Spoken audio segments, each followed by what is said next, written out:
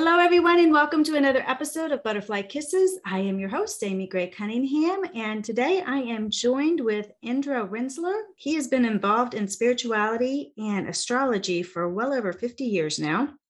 He is a seeker and a devotee on the spiritual path, and he's been studying and sharing the Enneagram personality since 1999. And I believe I got that word correct. But we'll let him tell us. Thank you. We'll let him tell us more about what that is here in just a minute. But he uses these modalities in life readings, and it's designed to help clients wake up to who they really are. Indra is enthusiastic, genuinely interesting man. And I can't wait to hear what he has to say about that. He is a world traveler for over 20 years and offers sessions and classes in both the USA and Asia. So he's been all over the world, and he has tons of stories and experiences to tell us about his spiritual journey and things he's been on. So I can't wait to see what Spirit has to tell us about who Indra is and what he's seen and things he's been involved in. So Indra, please tell us a little bit about who you are and what this Enneagram personality is. Well, who am I? This is the question of a lifetime. You put me on the spot with this. Who am I? And who I'm everything. I'm nothing and everything at the same time. And good answer. I got onto the spiritual path because I suppose, searching for a real self. I had the opportunity to get involved there were metaphysical bookstores in 1970 when I first moved to California. And I started reading about spirituality and reading about astrology, and I put one foot in front of the other, and here I am 50 years later. I've had incredible experiences. I lived in an ashram, a spiritual community, for 20 years, and then I became a world traveler. I've been to 56 countries, and I was a trader. I was buying, not with a T, but with a D. I was buying goods overseas and selling them in the US. I did that for 12 years. And so I would travel.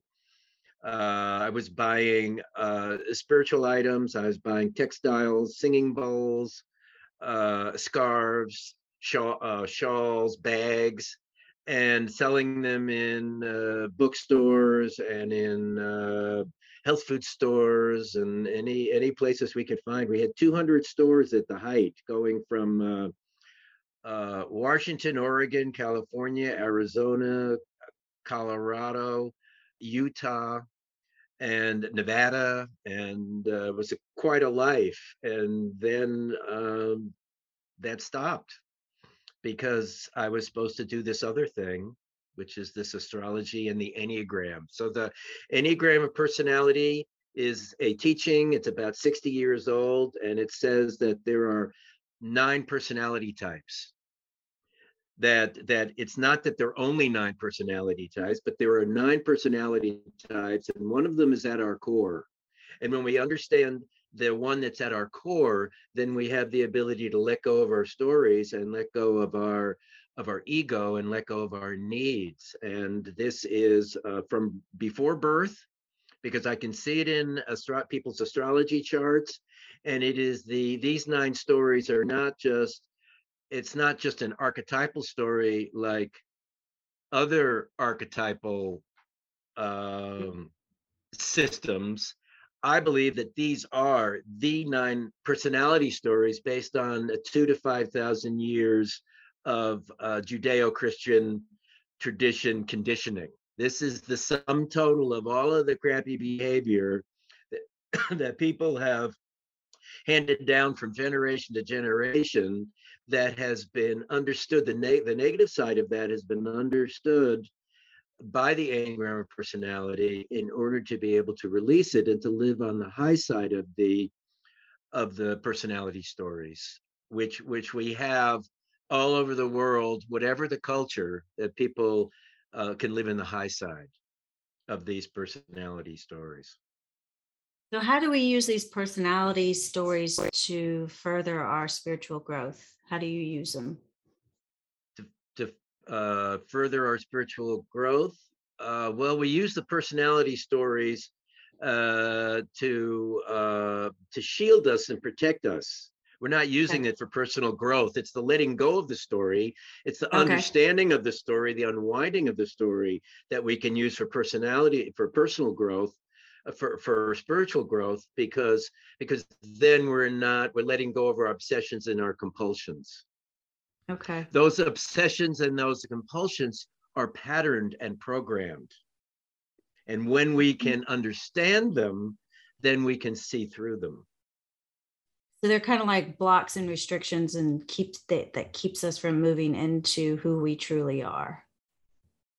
Well, yes, every position that we hold is a block and a restriction to moving into who we truly are, which is already there, but is being hidden by this obsession. So the obsession is that we get anxious, we get we don't feel that we're secure, and so we doubt ourselves, we doubt the energy around us, we feel insecure and vulnerable at every moment, which has truth when we live in that story. But when we let go of that story, the fact is that we're protected every moment, and that challenges are really opportunities for growth.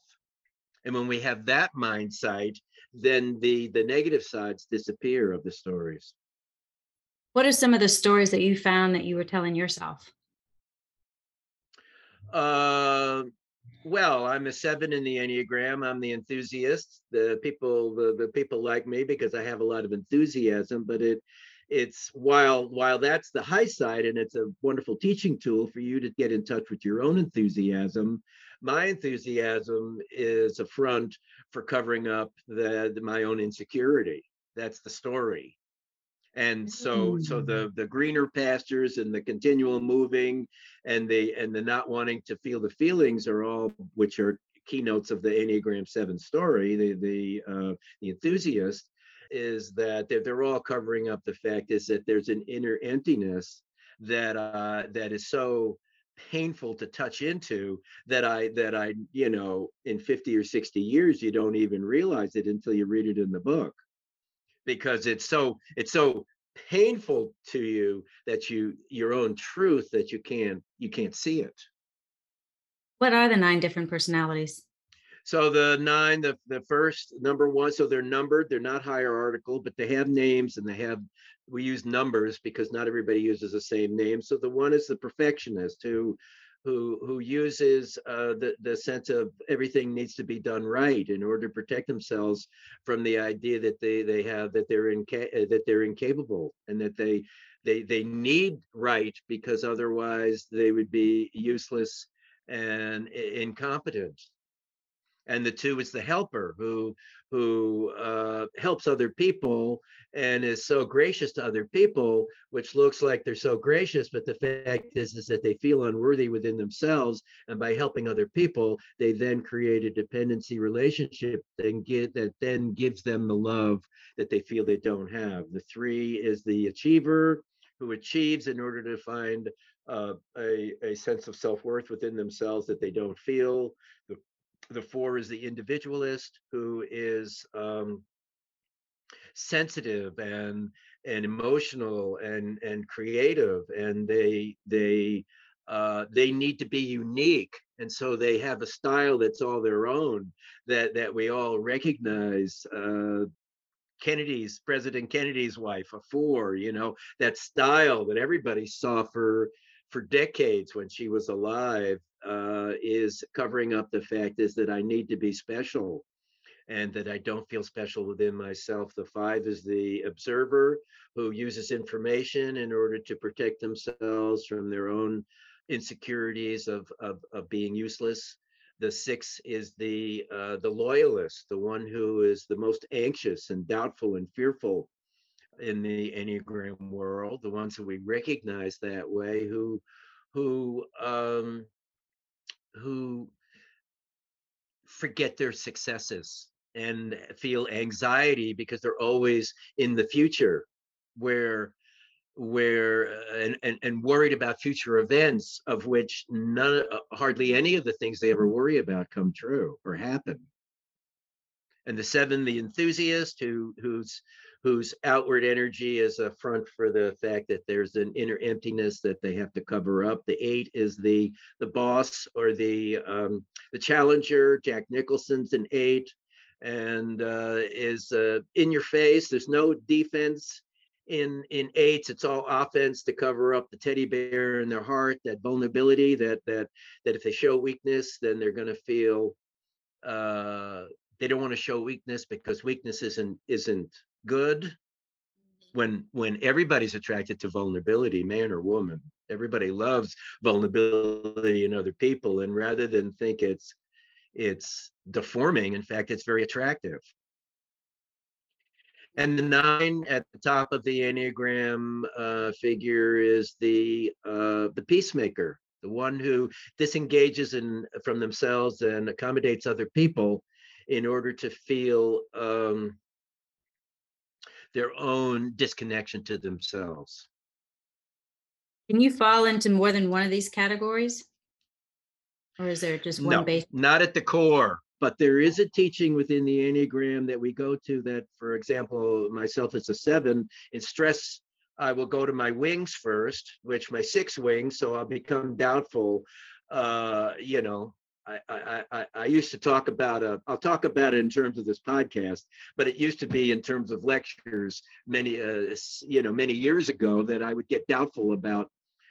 So I'm getting ready to come on with you, and so I get doubtful that they won't like it, and they won't come. Nobody will come, and why should I do it? And they won't like what I say, and that's the insecurity of my own fear of coming on and sharing myself. I'm not saying I felt that. I'm saying that's the story. And so then you go to 6 as a wing to try to compensate for that behavior, and then I go to 1 in stress, where I become self-righteous and blaming and angry, whereas 7s are very easygoing, but when they're stressed, then they get self-righteous and blaming of other people, that you're causing me to feel my stress. All the points go to another point. 7 goes to 1. 1 goes to 4 in stress, 4 goes to 2 in stress. It's a set pattern that has an incredible intelligence when you understand it. So how can you break this cycle? Do you work with people on how to do that? So how we break it is, at the end of a 3-hour reading, people, I sort of say, maybe somebody said this to me at one time, I forget. That's being a 7. I have no idea where it came from, but I say that at the end, people say, okay, Indra, this is wonderful information. Now what do I do with it? And so I say the 4 doorways to conscious living. And so the first doorway is, you need to learn to observe. You need to watch your own behavior. You need to watch your own thinking. You need to watch how you react to other people's thinking and other people's behavior. And you need to notice when you start getting nervous and you start getting twitchy and edgy, and where you're comfortable and where you're not comfortable, and ask yourself, well, why is that? Why am I feeling uncomfortable right now? And you'll find that you've been triggered in some of these core triggers that are very obvious once you know your Enneagram point. So that's the observing. That's the first doorway. And the second doorway is to let go and release what doesn't serve you. I like to give this quote, reaching for it. Letting go involves being aware of a feeling, letting it come up, staying with it, and letting it run its course without wanting to make it different or do anything about it. It means simply to let the feeling be there, and to focus on letting out the energy behind it. When letting go, ignore all thoughts. And this is from an incredible book, like scripture. This book is, it's so sacred and beautiful, called Letting Go, by a man named David Hawkins. He's a Ooh. very enlightened man, been passed on now, not with us anymore, but the books are with us, and they're incredible. And so then the third doorway is to love ourselves. And then the fourth doorway is to live in the moment. So if we live in the moment, then we love ourselves. If we're not loving ourselves, we're not in the moment. And then, so how do we love ourselves? Well, we let go and release what doesn't serve us. So how do we know what to let go and release? Well, we just observe. And in the letting go, in the observing, and in the letting go, then you will notice your patterns, especially if you study the Enneagram. you will notice, or if not, because you've got mates and you've got coworkers and you've got bosses and you've got kids who are reflecting to you your bad patterns all the time. And rather than feel the shame of those patterns, if we realize that it's not us, but it's a reaction, it's an inbred reaction to our feeling not secure. They're a feeling that the vulnerability of our ego and vulnerability of our bodies and our identification with thinking that we are the body. Mhm. And that when we understand the patterning, then we let that go and we realize that that's silly. I don't need to do that anymore. Maybe I needed to do it when I was 7 or 5, but I don't really need to do that anymore. And in fact, I don't even feel that way about it. Is that, that I'm happy with vulnerability, and that you're reflecting back to me my own self and where I need to grow. And so I say thank you for that. Why is it that why do you think that we identify with our as individual bodies and instead of spiritual beings? Okay, well, this is a setup. Thank you so much. So the baby, you have kids, by the way. Oh yeah, yeah. Well, they're grown, Yeah, but yes. yeah, sure. Okay, so the baby, 3 to 6 months old, grabs his or her foot and doesn't know it's a foot and doesn't know it's theirs because it's pre-concepts. Okay. And then a year later, mommy says baby's blanket. And then 6 months later, the toddler says, my book, my blanket, my mommy. And then the misidentification has occurred because of the use of pronouns in our language. Rather than the language based on objects would be nouns, or actions would be verbs, like treeing. It's like me being with the tree. It's all on me. And so we get this misidentification with that we are a body Ah, rather than we are essence, and we spend the rest of our life undoing this misidentification. that's an interesting way to think about it. I hadn't thought about it like that. I mean, it literally, I mean, you're right. Because when we're first born, I mean, we have no identification at all as a baby. Yes, and then we learn the identification, and we learn it and we're taught it in a loving way in order to help us to adapt to this world.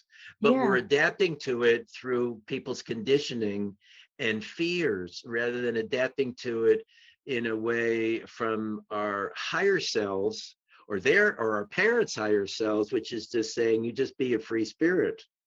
And and it's just blanket. It's not your blanket, it's just blanket. And so when we learn it's just blanket, and we don't know that it's our blanket, then we don't have to be possessive, and then we don't have to have expectations, and then we don't have to have needs, because the needs will be met, because there aren't any needs. The needs are only of the ego, they're not of the soul. So, is that the secret of life? Let me ask you that. What is the secret of Well, life then? so I've had this question a couple of times. So I say that there's a story. Again, I don't know if I made it up or I heard it, but there's a sort of a joke story. And the story goes is that God says to Mrs. God, where should I hide the secret of life? And Mrs. God says, put it in their heart. They'll never find it there. And so the secret of life is living out of the heart. It's not living out of the head. It's the heart that's in the gut, not the heart that's connected to the head, that I desire something. We're not talking about that heart. We're talking about the pure heart, which is connected with the gut, which is connected in with our intuition. And we're talking about the secret of life is living in that intuition, living in unconditional love, living in love. I don't know why I have to say unconditional, but living in the kind of love that's unconditional, not the sticky love that has needs and expectations, and the kind of love that if you don't do what I want, then I'm not going to love you. That's not love. We call it love, but it's not love. But the secret of life is to just to love and to be in your intuition, and to let go of the needs and the expectations, because they only hold back living in our Why higher self. why is it do you think that as souls, as spirits, we incarnate into these bodies? So I read an incredible quote again from the David Hawkins book. I'm not exactly sure which one it was, but he implies that he remembered that in one of his higher moments, and he's a pretty evolved guy. He had a Mhm. out of body understanding life in its essence as a 3-year-old. So Wow. we're not talking about a regular guy, but he Mhm. mentions that at one point he, I suppose, remembered, or he had the intuition of, like remembering, it's a form of memorying, Mhm. that as an ethereal being, that the thought occurred to him that I wonder what it's like to have individuality. Okay. Mm. And so Mhm. we are individuals, and we spend our whole life trying to feel connectedness, the connectedness that's already there, that's implicit in the system, and that's how we can feel other people's energies, is because we're all connected. But Mhm.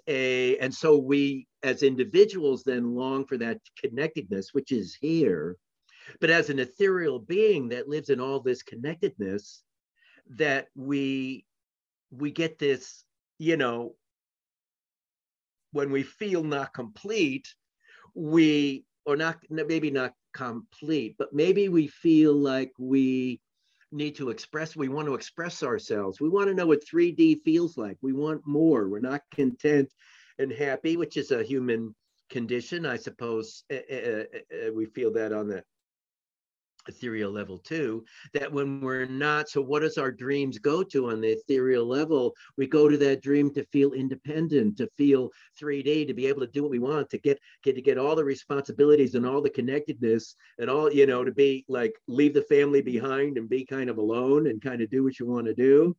That's the pull of being in the body. And the thing about being in the body is that I've said this a few times, is like jealousy is like our mentor on the ethereal plane says to us, you're kind of attached to jealousy, and you say, oh mentor, whether that's God or whatever, oh mentor, I appreciate your words, that I need to let go of jealousy, but on this level, it's really hard for me to feel and enunciate. And the mentor says, you know what? Let's send you down to a body, because when your mate walks out holding the hand of your best friend, you're going to have a feeling of jealousy that is really going to kick you into being able to let it go. What do you think is, excuse me, what do you think is your primary lesson in this lifetime? Or do you think you've learned it, or you're going to learn it, Well, yeah, I or don't know. has been? To be, to be. The 7 is about doing, and so the thing is about being, that you don't need to plan, you don't need to, there is no control, and it's about being. It's not about doing. That everything that you want comes in the being, and that in the doing you push away some of the things that you want, that you don't actually, in the doing. Yes, you can do some achieving in the doing, but mostly you're stirring things up, and in the being, then it comes, and then you don't have to worry about it. It's like in the doing is, there's a compulsiveness that if I don't do it, then it won't happen, and that I need it and I want it, and and in being, none of that is there, and so it just automatically comes to you. We had a my wife had to go take had to renew her driver's license recently, and she did something online that she was supposed to do, and she didn't know. She's Dutch, so she's been here 10 years, but she's still a little bit new with our systems. Which isn't to say that I would have understood this either, but anyways, the point was, she went through what they had done, and when she got there to take the driving test, not the driving test, but the written test and the eye test, which you had to do to upgrade her license, they said, you're already filled it. You've already been renewed, and you don't need to do the written test, only the eye test. And then you're, or maybe not even the eye test. I can't remember. But anyways, it was all automatically done. And she went to talk. We had we had a situation here. She had to go to talk to someone about letting them down about something, and they'd already, and she, as she went to, she picked the perfect moment, and when she went to tell them, they said, "Oh, I've already decided the same." And like it was a total not, it was a celebration rather than a tenseness, a celebration, a coming together celebration rather than a tense celebration or a tense feeling. And so in the being, that stuff happens all the time. If you had an opportunity to have a do-over with something, what would it be in life? I mean, if you could do something over again, because, and I don't know where this question is coming from, but I'm being told to ask you this Yeah, question. no, it doesn't matter where. If you had a do-over, you mean a particular event? Yeah. In your life, I mean, it just something that you had to I don't do sit over. in much do-over. I kind of just accept the fate. I mean, there is definitely things that I've done that I'm not proud of, but the thing is that we didn't know any better at the time. And I don't particularly want to say any one particular thing, but maybe the way I've treated some people, maybe there were things, I remember it in elementary school that we had for 2 years we had music things like a third of a semester, a third of the year, three sessions in a year that you could pick a musical instrument and go from one to the other and da da da da. And I kind of didn't do much with that maybe I would redo that, but I don't want to sit here and regret. I don't want to sit here and finding fault. Did I do my best with that? No. Do I regret it? No. Would I do it again a different way, being smarter and older and wiser? Yeah. But I don't regret not being a little kid and not knowing any better and having fears, because because of the blessing that they're not here anymore.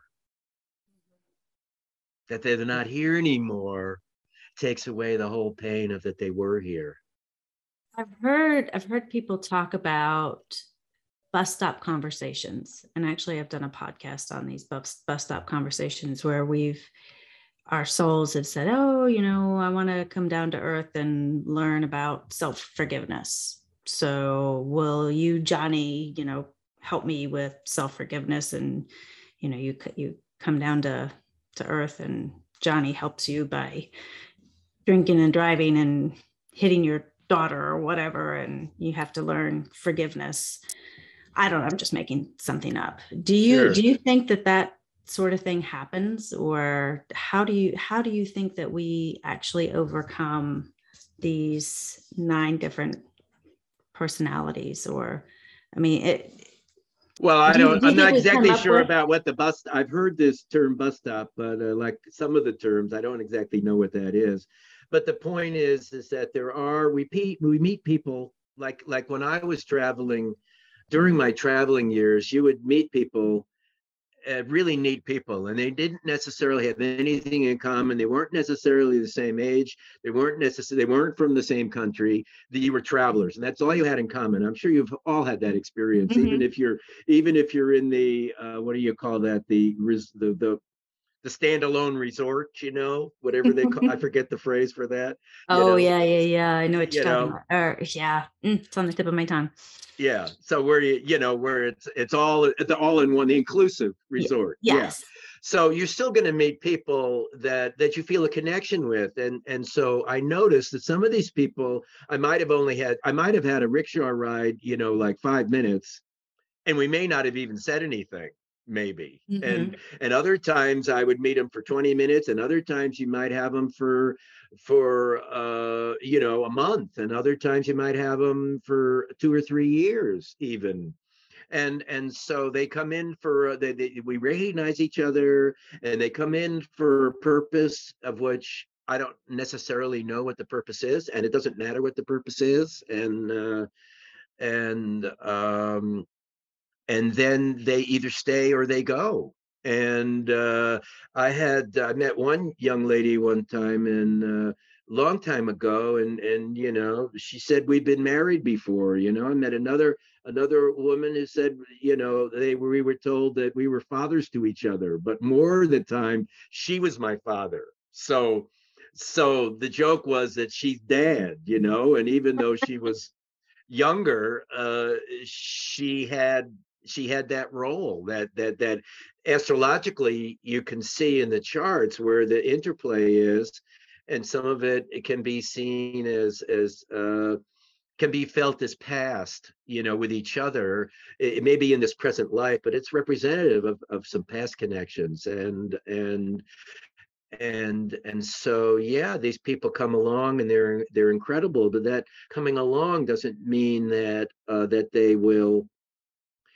You may not get more than 20 minutes, and that's okay. When you Mhm. understand it, then that's okay, because that's the message, and that's enough. At least that's the You, way I felt. yeah, you bring up astrology. How does that play into our spirituality and lifetimes? And I mean, how does that actually affect who we are? So the readings that I give in astrology, I don't do any predictions. I'm not interested in predicting anything. I don't know when or if it'll happen. That you have free will. But what I am interested in is giving you the strengths and weaknesses of your natal chart. And the strengths and weaknesses, they could be karmic. I don't Mhm. like to think so much that way. Not that I'm against karma or against reincarnation in previous lives, but I find that in terms of the four doorways to conscious living, the last one being living in the moment, I find that worrying about that 8 lifetimes ago when you got stabbed, I think the issue is what are you going to do about it right now, not what happened to you back then. I mean, there may be some value in exploring that, but you don't actually need to know why or what something, a pain is, in order to release it. You only need to release it. That knowing why or what doesn't actually. The only thing that helps is your ego and your mind. It doesn't really help the releasing necessarily. You still have to release it. Mhm. How do you go about releasing it? You go about it releasing it by being aware of it, letting it come up, staying with it, and then letting it run its course without wanting to make it different or do anything about it. You let that feeling be there, and you focus on letting out the energy behind it, and you ignore all thoughts. Sometimes it's really hard to actually be with the feeling. I heard a lady say one time a feeling of those intense feelings where you feel like you just can't breathe can only last for 5 minutes. Yes, and so you bounce off of them, and that's going to work really good until it doesn't. And the point is that there comes a point where you just want to face your fear, and you want to face your rejection, you want to face your shame. You can't live with it anymore. You don't want it anymore, and you're really tired of it getting into your relationships and getting it into your jobs and making the places you live not work out, and you keep moving, and you just get agitated and agitated and agitated, and after a while you reach a point, a climax of a such where you just won't take it anymore. You remember that movie? They shouted out the windows. We won't take it anymore. Whatever. I forget exactly what it was, but we're not going to take it anymore. And so you reach a climax point where you say, I'm going to face that fear, because the reality of it is that facing the fear is a lot better, and dealing with it gets a lot better. I call it the seesaw tipping, that the seesaw tips, and all of a sudden that the facing of it is a lot is it seems easier and better. It's more attractive than sitting in the pain of the resentment of it, and reliving those situations over and over, not only mentally, but having the new partner be the same story, or the new job being the same story, or the new wanting to become wanting to be a painter, or wanting to be a writer, or wanting to be a podcaster, and facing your fears with that, and not doing it, and feeling the shame and the resentment and the smallness and the diminishing, that at some point that becomes bigger than the fear of finally facing it.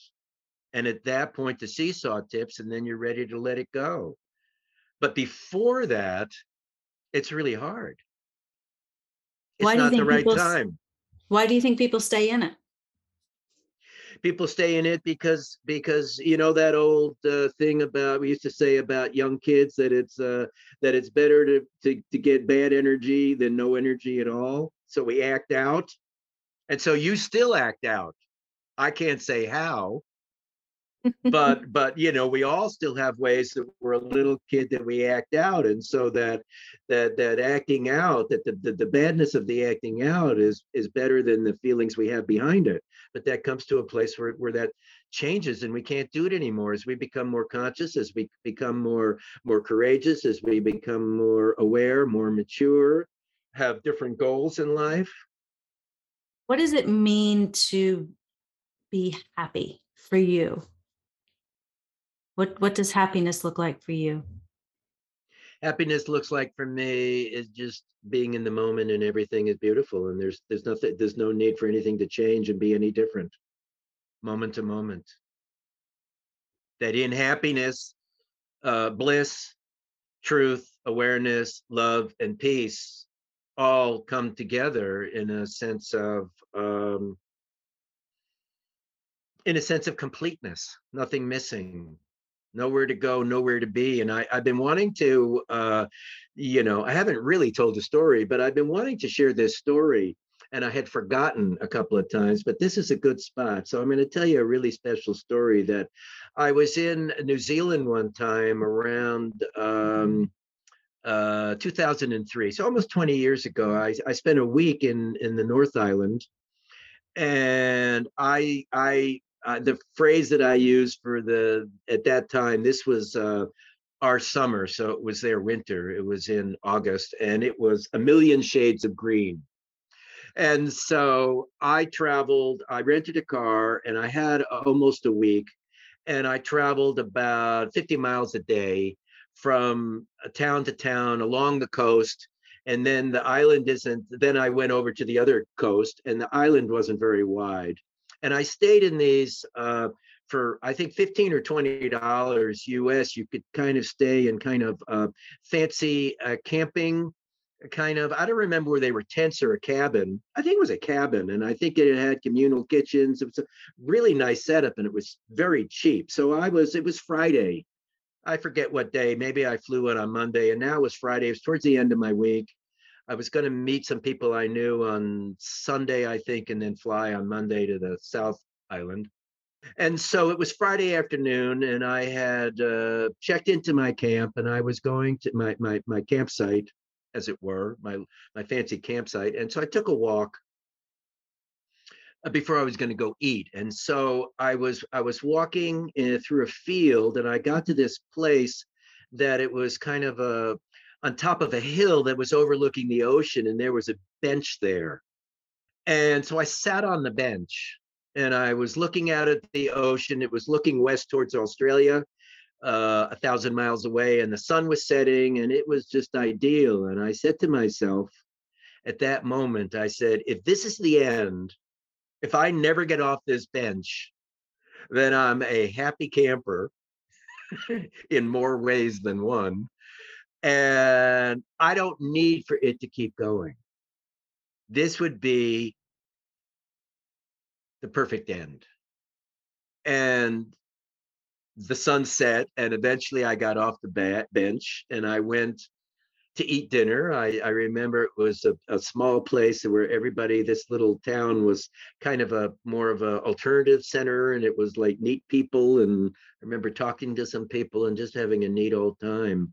But that feeling that on that bench, and I've had that again, and I don't remember where the second time it happened, and maybe I had it more than once, but just a moment of completeness, that if this is the end, that this is perfection on earth, that this, I feel completely complete, because everything is just so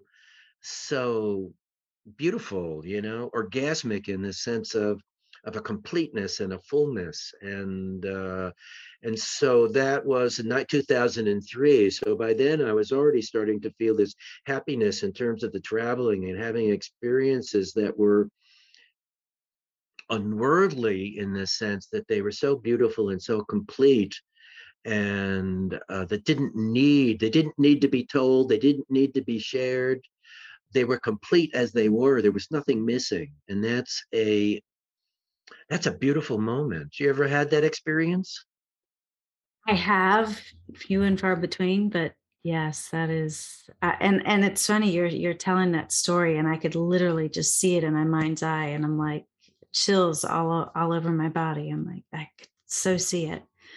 So it's about continually surrendering, and Mm. surrendering is hard at the beginning and hard in the middle, but it gets easier and it becomes a way of life. You have to put years into it, but it's a continually surrendering. Thich Nhat Hanh, Ram Dass, Dalai Lama, these people are continually surrendering. They're not holding on to anything. They're just letting go. It doesn't touch them. And it being anything. If there's one lesson that you could pass on to the listeners, to me, what would that one lesson about life be?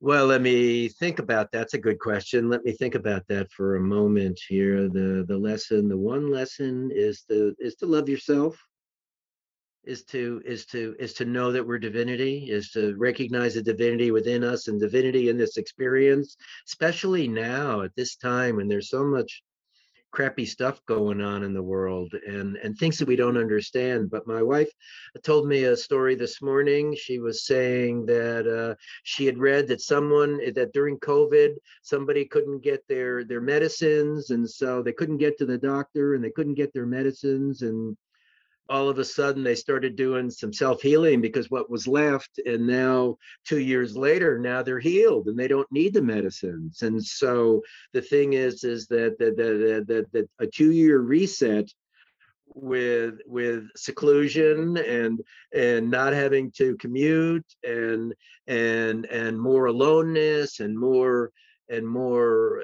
less noise from the world. I mean, less noise from the world in the sense of no concerts to go to and no bars to go to and no theater to go to, and that we found more peace, even if we also have more fears and challenges. We also have more peace. And so the fact is that divinity is in every moment. You know the old poster of the two steps walking, and it's like, where were you, God? And I was carrying you, guy. Don't you get it? And Mhm. so that's the idea, is that this is a blend of divinity. It's humanity and divinity. You can't separate them, and when you do separate them, you're in separation, and then you have nothing but pain and suffering.